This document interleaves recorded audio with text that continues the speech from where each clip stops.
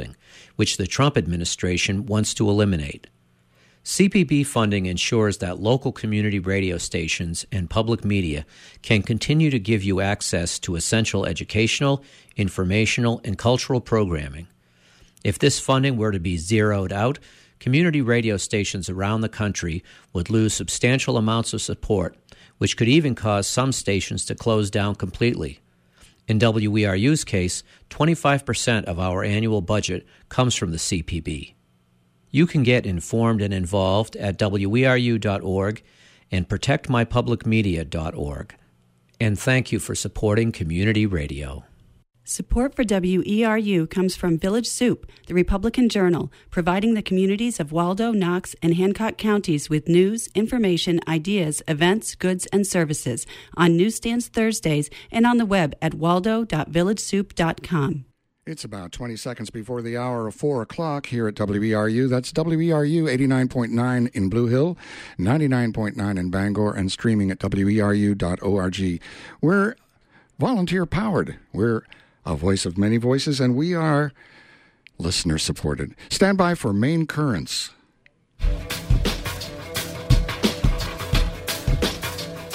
And this is Maine Currents, independent local news, views, and culture for Wednesday, May 31st, 2017.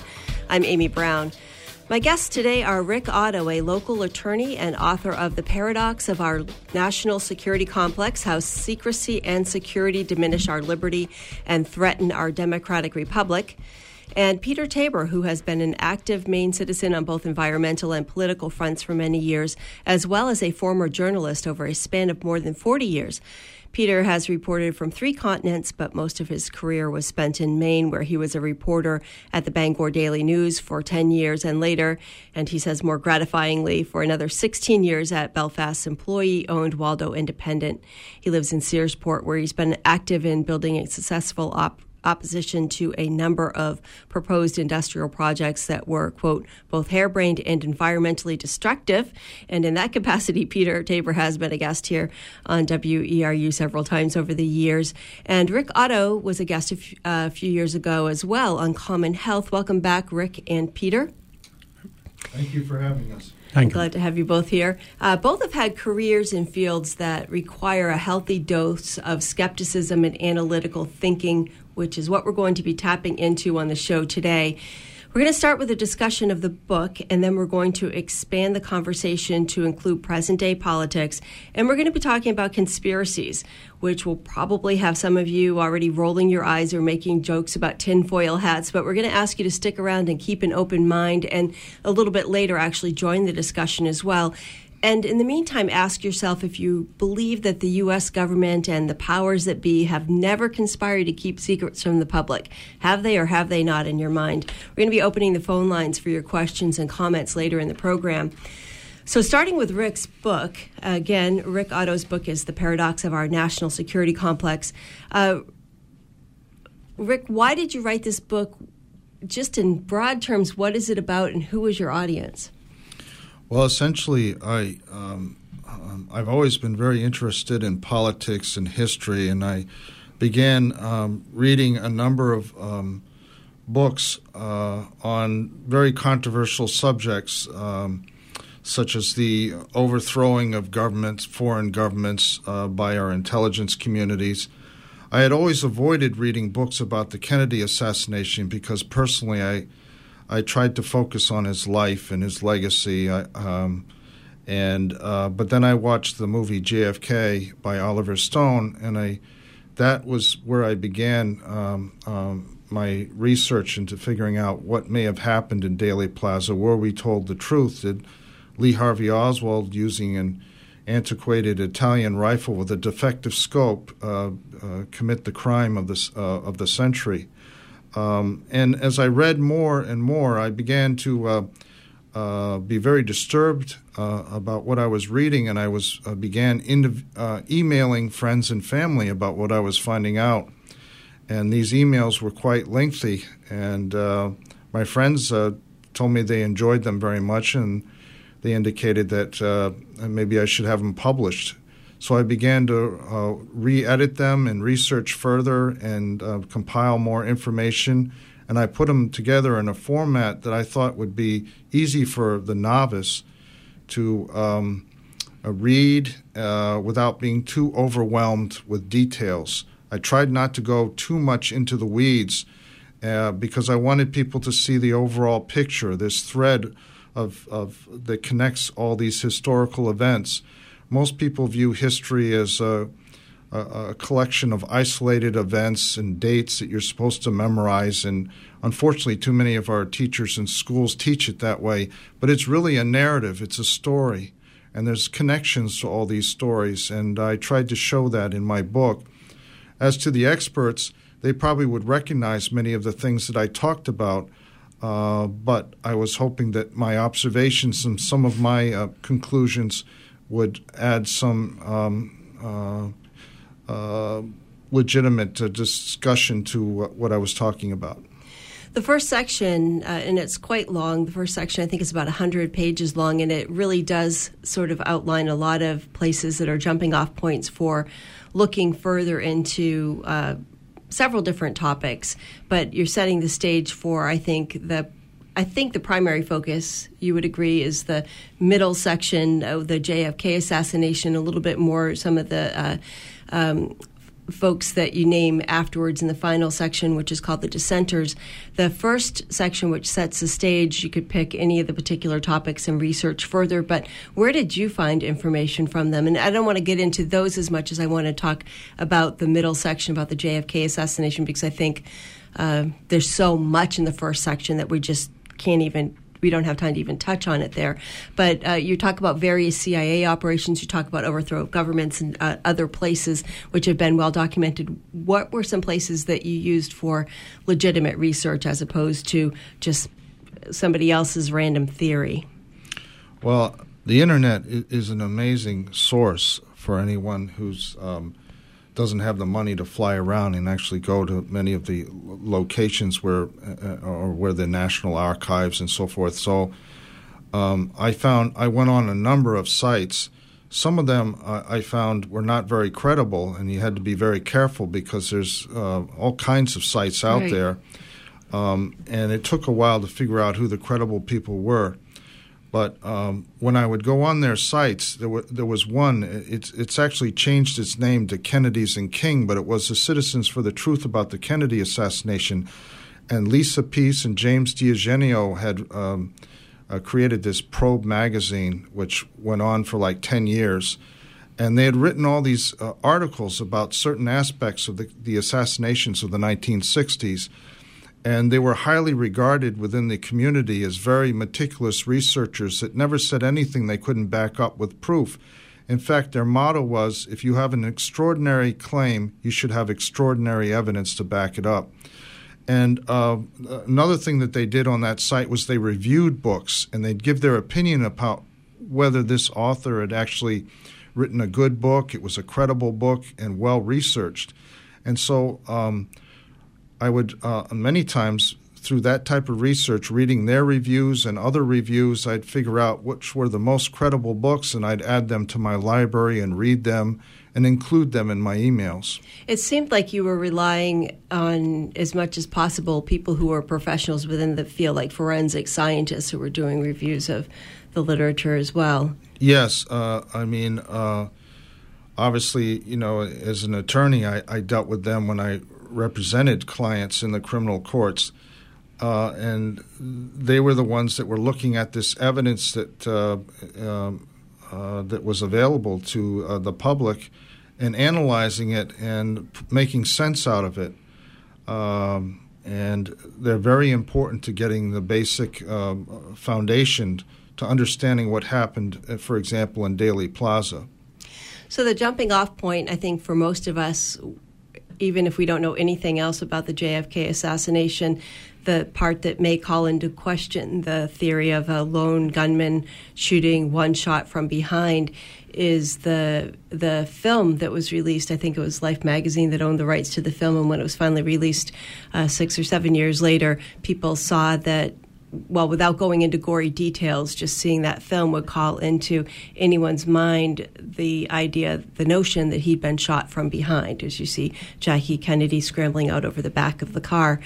So from there, just in sort of a synopsis, what do you conclude actually happened? What is your, after the research you've done, what are your ideas about what happened with the JFK assassination? Well, it was a standard intelligence operation. Kennedy basically was driven into a situation in which there were shooters that formed a triangular formation and had predetermined the spot where they were all going to start shooting. And so there was a crossfire position that once he was in that spot, they would start shooting at him. Now, one of the shots was fired from the Mannlicher Carcano rifle that Oswald allegedly used in the killing. That particular shot was fired, missed the limousine by 200 feet to the left, and actually hit a curb on Main Street, chipping off a part of the cement that hit James Tagg, a witness to the assassination, in his right cheek, and it broke the skin enough that there was some blood that came out. And a Dallas police officer observed the wound and observed the damage done to the curb and had determined it was done by a bullet. And so I believe that was the only shot that came from the Mannlicher Carcano. Many people don't realize there were 3 shell casings there at the sniper's nest, but only one of those shell casings were determined by forensic experts to have been fired by a bolt-action rifle on the day of the assassination. The other 2 had been placed there. They had been fired on a different day. So, when you begin to delve into the evidence and you start to get into the weeds, you begin to realize by looking at what the forensic experts had determined. Forrest Chapman, for example, was a forensic expert that looked at the shell casings, and he had determined that Commission Exhibit 543 had been dry-loaded. That shell casing had been dry-loaded. What does that mean? That means that it was put in without a bullet in the shell. It was just put into a rifle. And the FBI did a study, and they concluded that the markings on that bullet were consistent with something that had been dry-loaded. And then CE 545, they also determined had not been fired by a rifle that day, a bolt-action rifle that day. That only left CE 544, Commission Exhibit 544. So there was only one shell casing that was found at the sniper's nest that actually been fired on the day of the assassination. The other shooters one was located in the Dell Techs building, and I could go into explaining how Daley Plaza is set up. But and there was two shooters on the grassy knoll, one behind the fence and one closer down towards the triple overpass, which was the railroad bridge in which all 3 roads that went through Daley Plaza converged and went under. That's why they called it the triple underpass. There were 3 roads that went under that bridge. And then there's the south knoll, which was on the other side of the grassy knoll, which is more famous, and more people would recognize that. Most people have ignored the south knoll, but Sherry Feister, a crime scene reconstruction expert, determined using modern forensic techniques and trajectory analysis, determined that the kill shot had come from the south knoll, the one that actually killed caused President Kennedy to sustain a mortal wound that he died of shortly thereafter. If you're just joining us, this is Maine Currents, and that was Rick Otto, the author of The Paradox of Our National Security Complex, and you can read a lot more about that and other information that he has gathered in that book. More information is being released, and I think your book says that there's going to be still more that's declassified this year in 2017. Yeah. Is it corroborating what you believe, or have you had to throw out any of the things that you've already come to believe about this case? Many of it is related to CIA agents and operatives that are prime suspects within the research community to have either had foreknowledge or had participated in the assassination. That's what's being revealed in the stuff that's getting such as William Harvey. He was a an agent that was in charge of their assassination program. He ran ZR Rifle and Task Force W, which were involved in the attempted assassinations on Fidel Castro of Cuba. And a lot of his documents have not been released. As you know, just briefly, at the end of Oliver Stone's movie was this innocuous paragraph that indicated that thousands upon thousands of documents the government still had in their possession that were not scheduled to be released until 2039. And after the public saw that film, they wrote to their congressman demanding the release of those documents. And Congress responded appropriately, and they passed the John F. Kennedy Records Act of 1992. That resulted in millions of pages that consisted of over 60,000 documents and approximately 2 to 4 million pages of information that was in the archives of the FBI, the CIA, the NSA, the Pentagon, the executive branch. The Kennedy tapes were released. Oral histories were released. And any idea what's going to be released this year? Does anybody have any sense of? It's about, there's 1,100 to 1,600 documents that relate to several different individuals that are top primary suspects in the Kennedy assassination, such as William Harvey, David Sanchez Morales, who was a CIA assassin, and others that they're hoping will fill in part of the mosaic that they've been building for decades to answer the question, who, why, when, and who committed the crime, why did they commit the crime, and who benefited from the crime. And in very general terms, your theory about why has to do with Kennedy being more of a peacemaker rather than a hawk. The things that you need to understand is there were certain narratives that were put out there. A narrative regarding Lee Harvey Oswald, and there was a narrative regarding President Kennedy. And President Kennedy's narratives, especially after 1970, was essentially that he was a traditional Cold Warrior who was even more belligerent than Eisenhower, that he wanted to prove his manhood, that he held grudges, and that he was essentially a very cautious politician who was all style and glamour and no action. And in terms of his foreign policy, he was a hawk, and he was clearly going to go into Vietnam just like Johnson did. He was going to overthrow Castro's Cuba, and he was going to do all the things that the national security complex wanted at the time.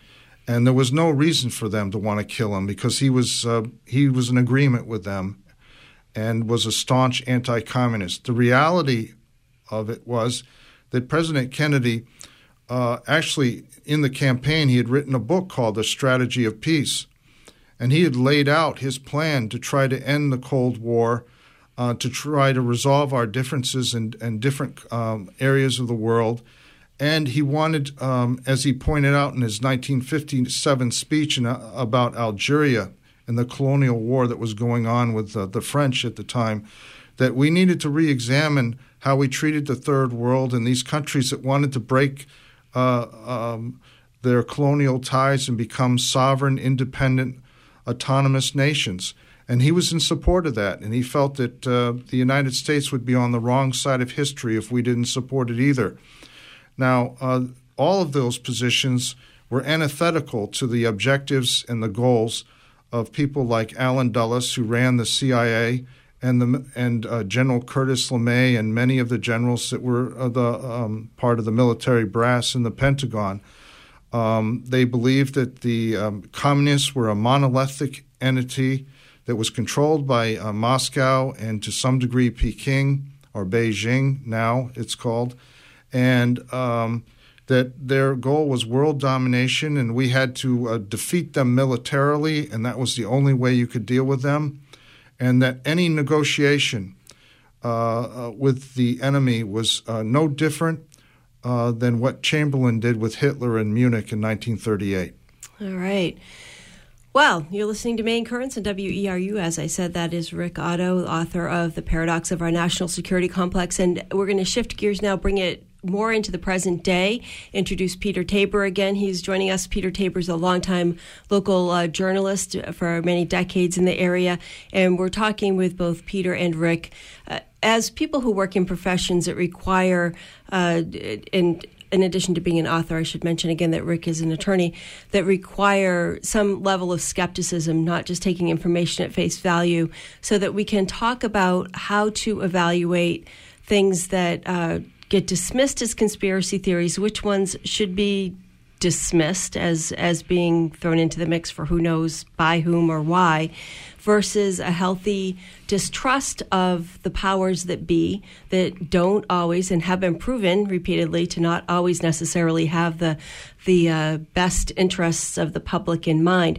Bringing it up to the present day, Peter, I know we've had a little bit of a discussion about what's happening now with Trump, and you're not the only one among people that I know who, whether they support Trump or not, have some questions about what's being called the Russiagate situation, the drama, and what this all means, what's going on behind the scenes there. So thanks for joining us, and I want to just hand it over to you to take that from whatever direction you'd like.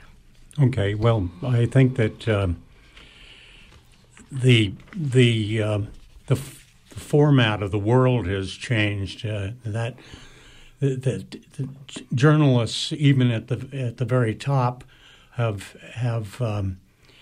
had certain standards, and it's sort of shocking. We started with Fox News as just going off the deep end and being purely ideological much of the time, but I just here's a simple fact, and then you can draw your conclusions as to what the connection might be. The one newspaper in this country, a newspaper of record, the Washington Post, has, which was famous for jointly releasing the Pentagon Papers under Bill Bradley, is an entirely different news organ than it was in past years. In 2012, it was purchased by Jeff Bezos, one of the wealthiest men in the world, the billionaire behind Amazon, and he spent $250 million, $250 million for it. 2 months later, he signed a contract with the intelligence community for $600 million to conduct PsyOps, which is psychological operations, and also to provide a cloud for the CIA's information. Now, how is that known?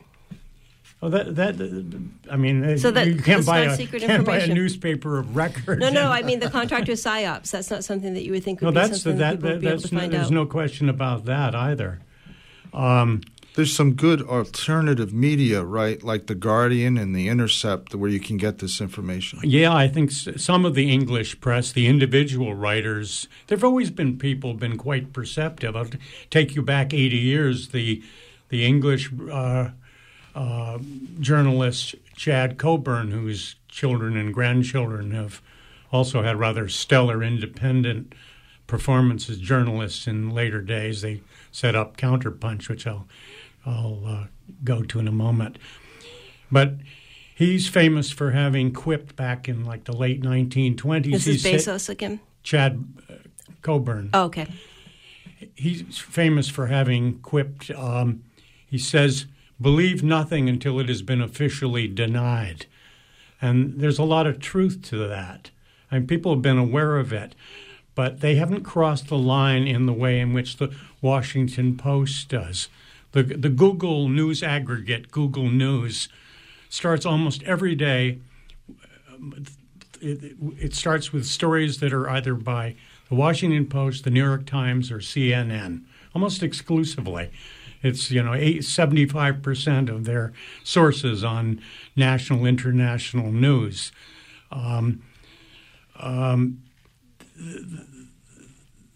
But they've moved into an area they've been the Washington Post in particular, but the New York Times, everything except Fox News has been hammering the idea that the Russians meddled in the 2016 elections, and most people are not aware of the fact that there is no.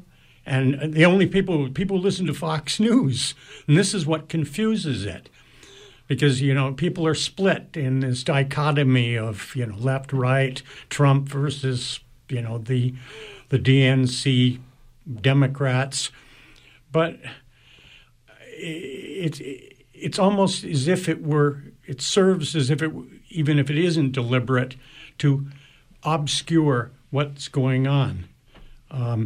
Someone I wish I'd thought of, I think it's a wonderful phrase, says that right now what we have is a wasteland of mirrors. And it's very, very confusing to try and figure out what exactly is going on. But if you do analyze, for instance, the supposed proof, and this was the famous promised proof that the Russians the American people were promised, that the Russians were hacking our election. So far, what we've been given is total nonsense. And we're to trust the intelligence community, which has not always been proven trustworthy in the past. That of course is true, but what you had were ideologues like John Bannon, the head of the CIA, and James, what's his name? James Clapper, the head of which, by the way, Glenn Greenwald called the John Brennan. The Intercept. John Brennan, right. Yeah, they called him one of a pathological liar and a former assassin from the CIA. That's what Glenn Greenwald called Well, we're going to him. continue this discussion. Let me give the phone number in case listeners want to jump in and ask any questions. Again, Peter Tabor and Rick Otto are with me here on Main Currents today. The phone number is 469-0500 into the studio, 469-0500, or you can call toll-free 1-866-625-9378, talking about present-day things that may not be as they seem, applying some critical thinking to what the mainstream media is telling us to believe, and trying to see how we can effectively not get carried away with anxiety and paranoia about it, but effectively try to nail down some good sources of information and some understanding of history to judge what's going on in the current day. So, Peter, I sidetracked you a little bit there. Well, there's an issue that has arisen, and it's been widely regarded as it is sensational, certainly if it's true. But in any case, the only people that have been flogging this idea that most people are aware of is the Fox News, and that's unfortunate because people tend to dismiss it. And Sean Hannity, Hannity? Yes. Has in fact gotten himself into trouble. There's a campaign known as being a birther to kill his to boycott his advertisers. And well, the Sean Hannity situation, for anyone who isn't aware of it, just in a nutshell, involves Seth Rich, who's was a DNC employee who was killed. The theory is that he had, and apparently there's been some sort of corroboration or statements that maybe corroborate this from Julian Assange, that he was the one who leaked to WikiLeaks the DNC emails. He was killed and shot in D.C., and the piece that, to me, that makes no sense about this being a professional hit was not only was he left alive, but he was left conscious in this supposed professional hit. And then a few days later, some federal intelligence agency showed up at his hospital, supposedly, and kicked all the nurses out. And then when they left, he was dead. Something like that. So that's the theory about that. The family has had people from the conservative wing representing them, and then I think later had people from the Democrats representing them as spokespeople. The other way around, actually. Or was it backwards? And they've finally just asked Sean Hannity and Fox to just stop talking about it, stop exploiting their grief because they feel like they're being manipulated. And he initially agreed to do that, but has taken it back up, and as recently as today said that he's on a quest for truth. Yeah, I mean, the family is obviously disturbed about what happened, and they've gone back and forth. I almost don't want to launch the details as they seem to be emerging regarding Seth Rich are lurid and sensational, but that doesn't mean they aren't necessarily true. In fact, there's a lot of evidence for it that's been emerging.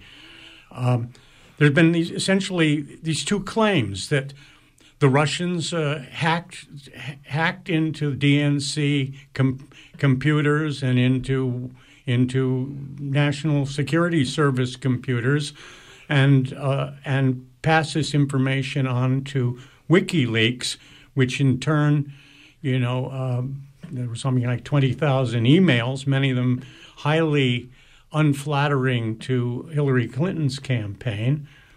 She's had several reasons why she lost the election, but that was one of them. Not looking at what the emails themselves have not been denied, the reality of the emails, but how these emails came into the public sphere has been pretty much obscured because of the debate about, well, were they hacked, or a minority opinion, which has been going along for quite a while, but has not been most people have not been widely aware of it until Fox News picked it up. But long before that, there's a considerable body of independent journalists, mostly operating on the internet, who are responsible. The Chad Coburn's grandchildren who run Counterpunch is a good example of that. And they have been maintaining that, no, it was an inside job. It was not a hack job. It was a leak. And there is, I think, some very, very compelling arguments that this, in fact, is true. That Seth Rich or somebody else actually, the reasoning for Seth Rich supposedly doing it is because he found out what happened to Bernie Sanders' campaign. That he was a disgruntled employee. Right. But let me address the hacking charge. We have a gentleman who. There are some very fine people in the intelligence community, but most of them, at least that we know of, are retired. Back in 2003, a group of them formed, and this was the time in which George W. Bush was and his cohorts were beating the drums for war with Iraq, based upon what we now know was totally false information. And there were people in the intelligence community who were disturbed, particularly at the National Security Agency. The National Security Agency is one of 17 intelligence agencies, and its job and its personnel take some pride in being independent. Their job is to always keep the truth up front so that the country doesn't go off on some ideologue, some politician's view of this would be really good evidence. Yeah, like great weapons of mass destruction, and pretty soon, the whole world thinks that Saddam Hussein knocked down the World Trade Center. Yeah. Even after that's long been demonstrated publicly, is not the case. The business of whether or not the Russians hacked the national, into John Podesta's emails and the emails that were taken from the Democratic National Committee comes down to a technical issue, and I think it's very compelling. The group of professionals who formed a group called Veteran Intelligence Professionals for Sanity. And they were originally, when they formed in 2003, were deeply upset about the fact that they were being ignored and we were going to war in spite of the fact that there was, in fact, no basis for taking out Saddam Hussein because he was about ready to unleash weapons of mass destruction on the world. And they're still around 14 years later. And what they say, and rather than try and, in my hack layman's way, try to interpret it, people don't believe me, go to the Veterans, Veteran Intelligence Professionals for Sanity website, and they will explain precisely why they don't believe for a moment that it was hacked, that the NSA, in fact, just shows you the extent of the surveillance that is now arisen. The NSA people say that there was they would have known if these servers had been hacked, and they explain it has to do with, these routing codes for packets of information. But I mean, they say it like, it's like as plain as the nose on your face. It's not some nebulous, arcane area of information. No way. I would also send people to hear what Ray McGovern, who is NSA, he formerly he was their top Russian expert at the NSA. And I believe he's one of Rob Shetterly's Americans Who Tell the Truth, if I remember correctly as well. Was he really? I think so.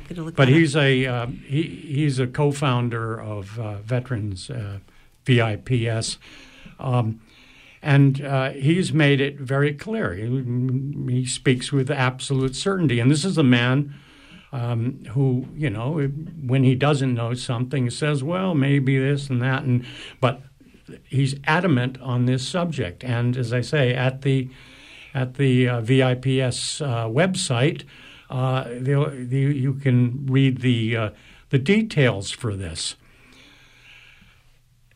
Until Fox News and Sean Hannity, suddenly decided that, this was because they're defending Trump, obviously. They decided that this information was germane. Then you hear that, it's a conspiracy theory.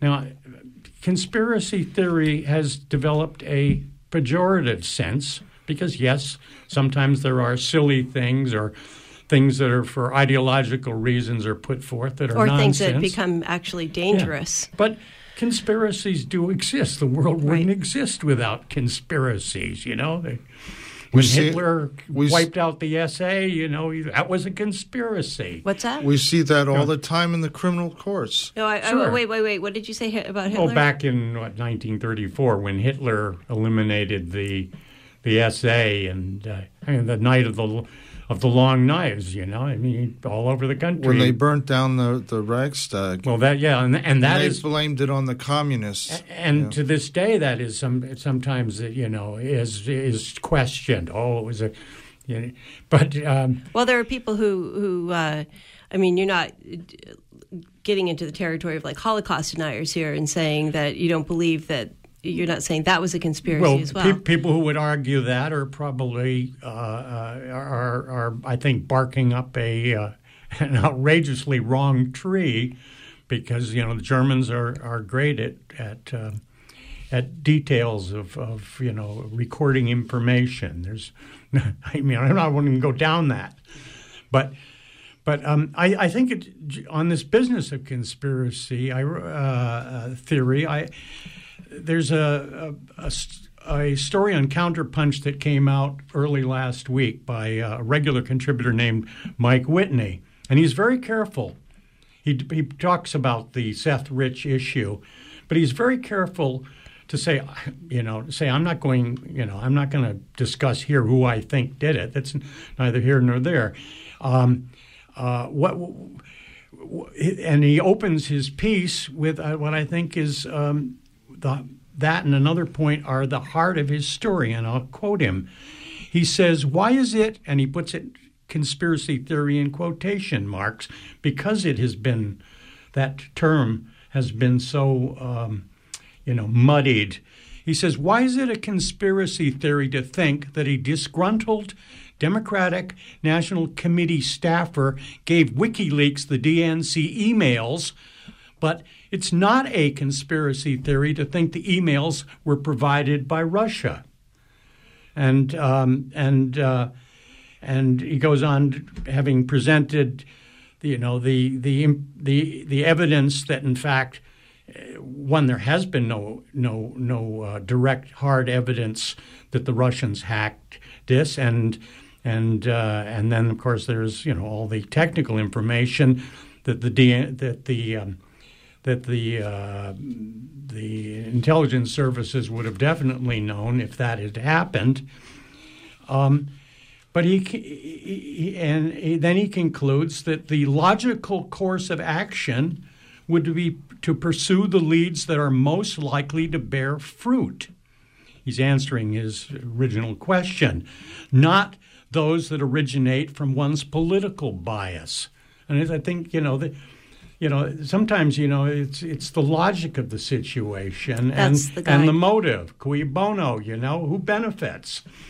So, and I wanted to sort of hold off before I go into anything about Seth Rich, because it is so lurid. Yeah, let's pause it there for just a second, though, and let's give the phone number again. If you're just joining us, this is Maine Currents on WERU. I'm Amy Brown, joined today by, most recently, you heard Peter Tabor speaking. He was a journalist for many years, a local activist as well.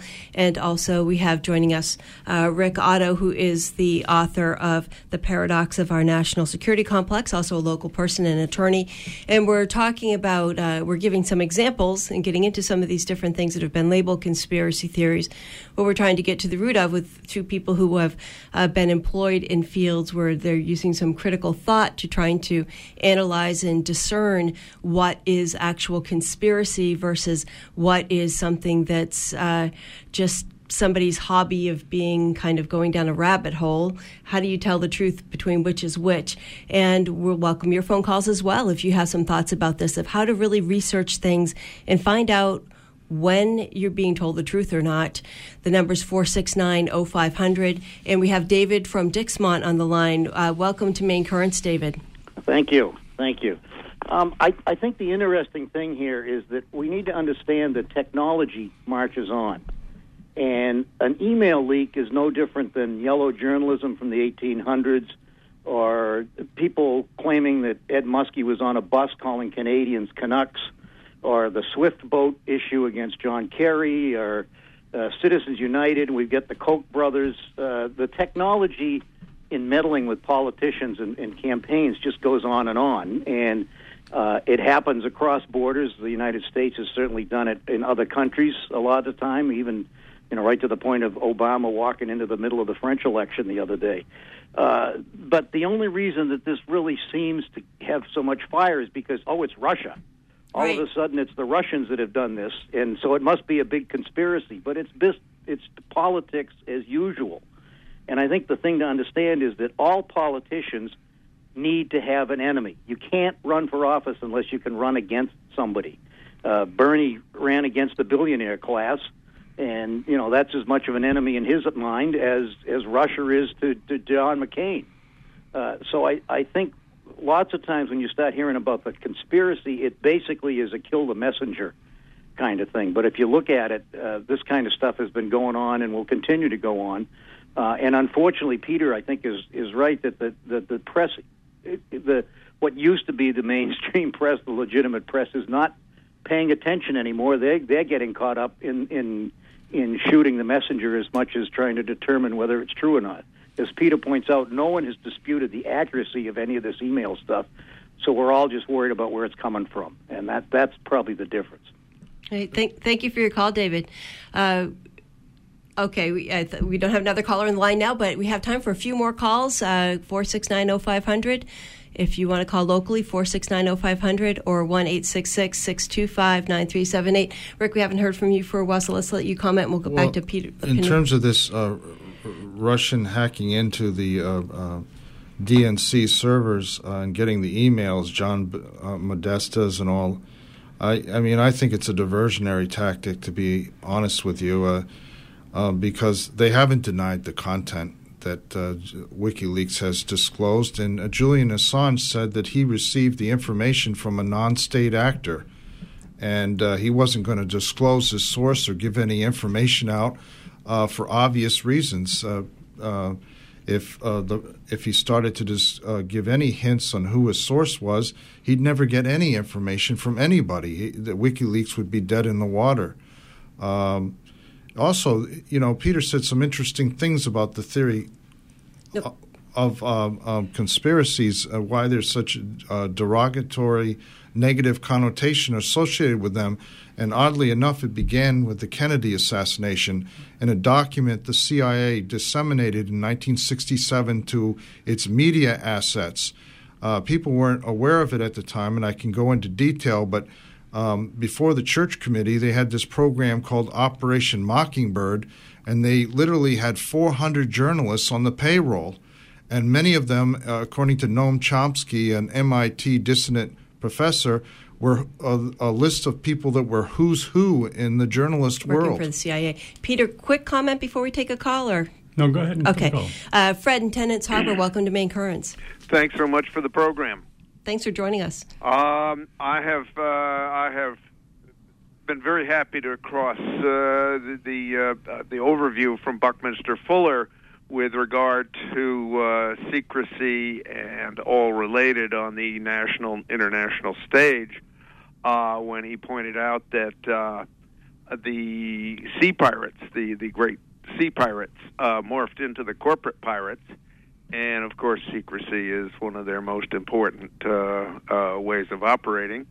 And so that's what we get now in our corporate state full-blown is, and with regard to all the confusion, I can't remember the phrase earlier, but, boy, it really said it about it's coming to a head of all the organizations and people who've got secrets. They're more and more tempted to use them against others, and vice versa. And I'll let it go at that. But it's I'm studying something called the Course in Miracles, and basically it says, do you love or do you fear? And if you put the emphasis on love, then you can leave the BS behind partially and get on with your life. Thanks so much for the program. Thanks for the call, Fred. The number's 469-0500 here on Maine Currents. Do you think that there are people who are as skeptical as you both are about the Trump connections with the Russians, or at least the way that they're being described to us about, there may be other connections going on commercially that are worth investigating. That doesn't seem to be necessarily where this is going. It seems to be they hacked the elections in Trump's favor. We don't hear quite as much about necessarily the business interest aspect of it. But do you think that there are people who are like, all right, there are a million different reasons to bring down Trump, go with whatever they can dig up, and are just going to let this go because Trump is unpopular? Well, I think it's actually, Trump is quite popular. That's why he got elected. Well, his approval ratings are down to something like 35% as of last week. Well, I'm sure there's a tremendous torrent of every day of unsavory, unpleasant things about him, some of which are true. But I think it's more important to consider that perhaps Trump is a maverick, that he wasn't expected to win. In fact, there's certainly some evidence that the Clinton campaign did their best to position Trump as her opposition, because here was someone who was even more unattractive than their own candidate. They were having sort of battling disapproval ratings throughout the campaign. They were kind of neck and neck. Who was least popular? But I think the bigger issue is the Cold War. What we're seeing, and certainly the Democratic Party under the neoliberals, ever since Bill Clinton at least, has been a war party just as much as the Republicans, because war is big business. And I think after 30 years of Bush wars, they're problematic. Things go wrong. You can't win them. You probably can't sell as much military hardware as you can if you have two monoliths going up against each other. It's not that they want war, it's they want to sell war material. Trump, just the other day, there he is, grinning like a fool, waving a sword around with these other medieval savages. But he had just pulled off, there's Mr. Art of the Deal, he pulled off the biggest frigging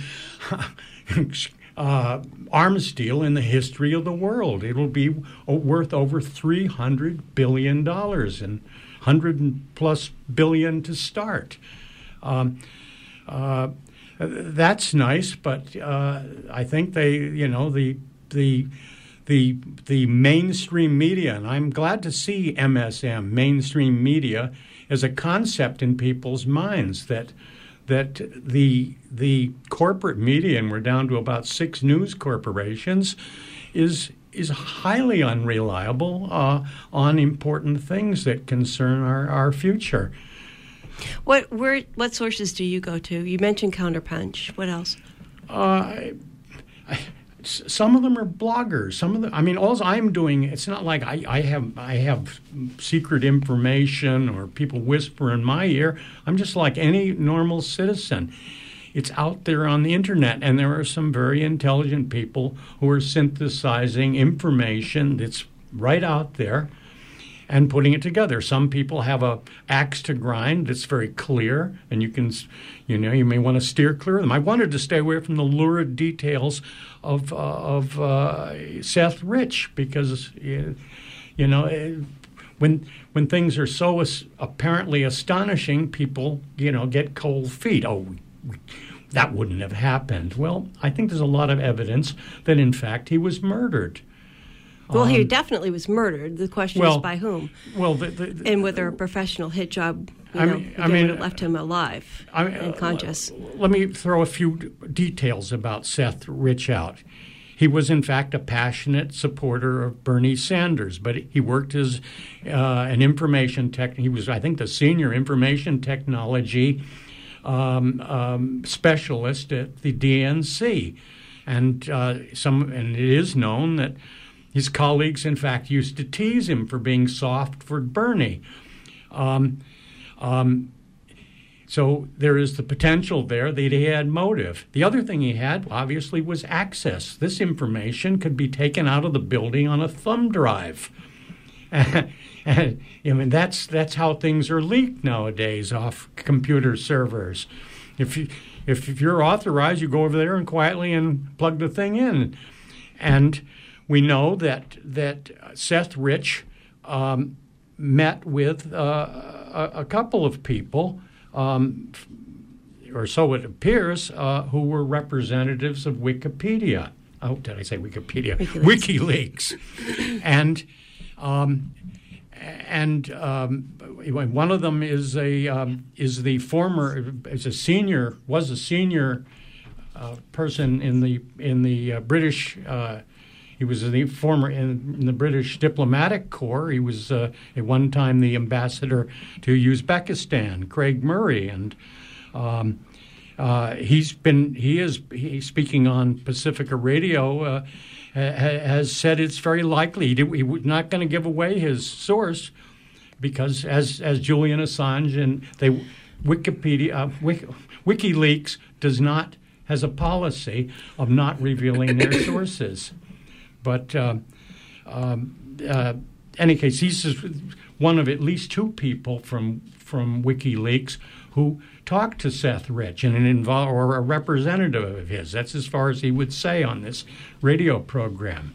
So there's that piece, and then there's whether or not the next step is that he was actually killed by someone. Right. Excuse me, because of that. One thing that did come out from that story that I hadn't been aware of before, and it turns out that other people were, but the way that they found that he had been shot in D.C. is they have microphones listening that are gunshot. They hear gunshots and they alert the police. So there are microphones set up in the city that just can pick up the sounds of gunshot and report that into the police. And who knows what else those are picking up on. But we have just about 5 minutes left. Let you each have a final thought there. Rick Otto, as we wrap up, what are your final thoughts for listeners here? And then let them know where they can get your book, and you can tell them the name of it again. Excuse me. Well, essentially, I think what Peter and I are talking about is this growing secrecy within our government that is undermining our democratic institutions.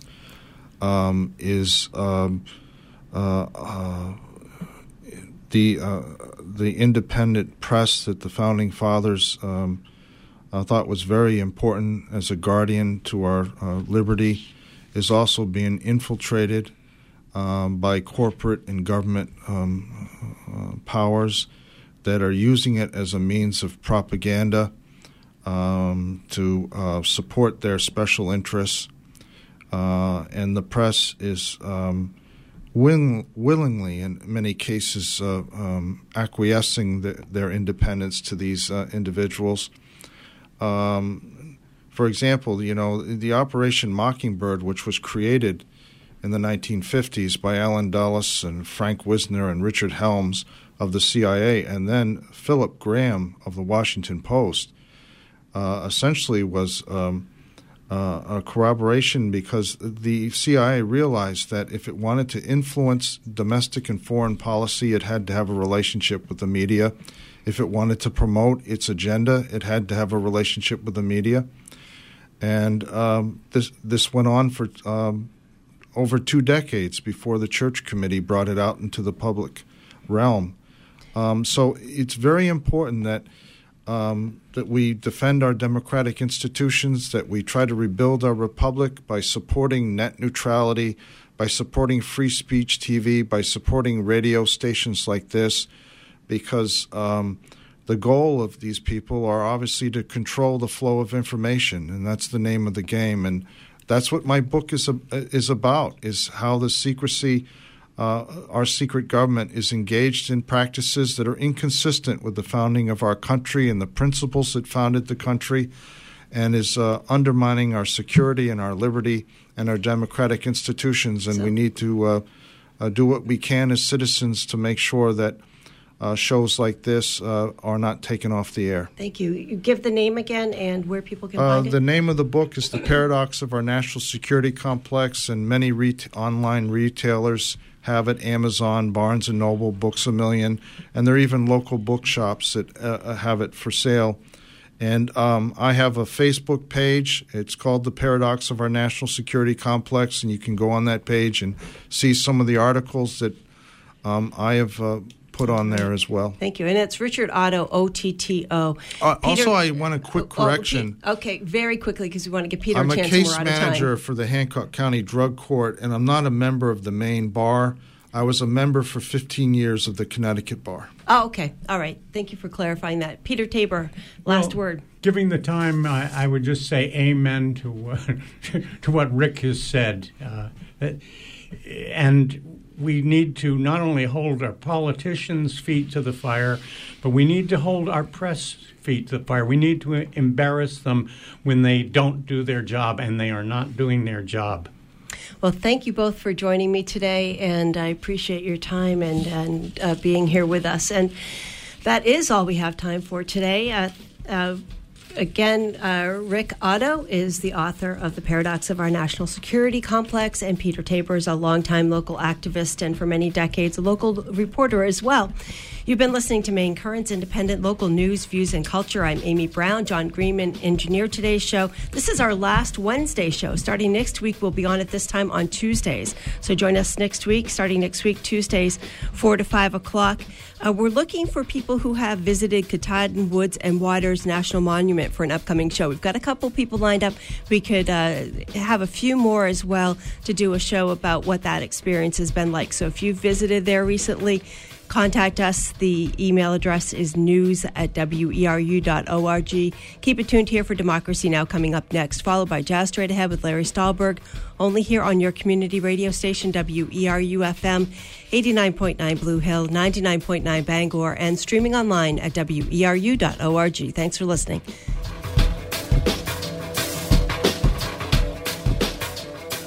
Support for WERU comes from Maine Farmland Trust, a member-supported, non-profit organization focused on reviving the working landscape and securing a future for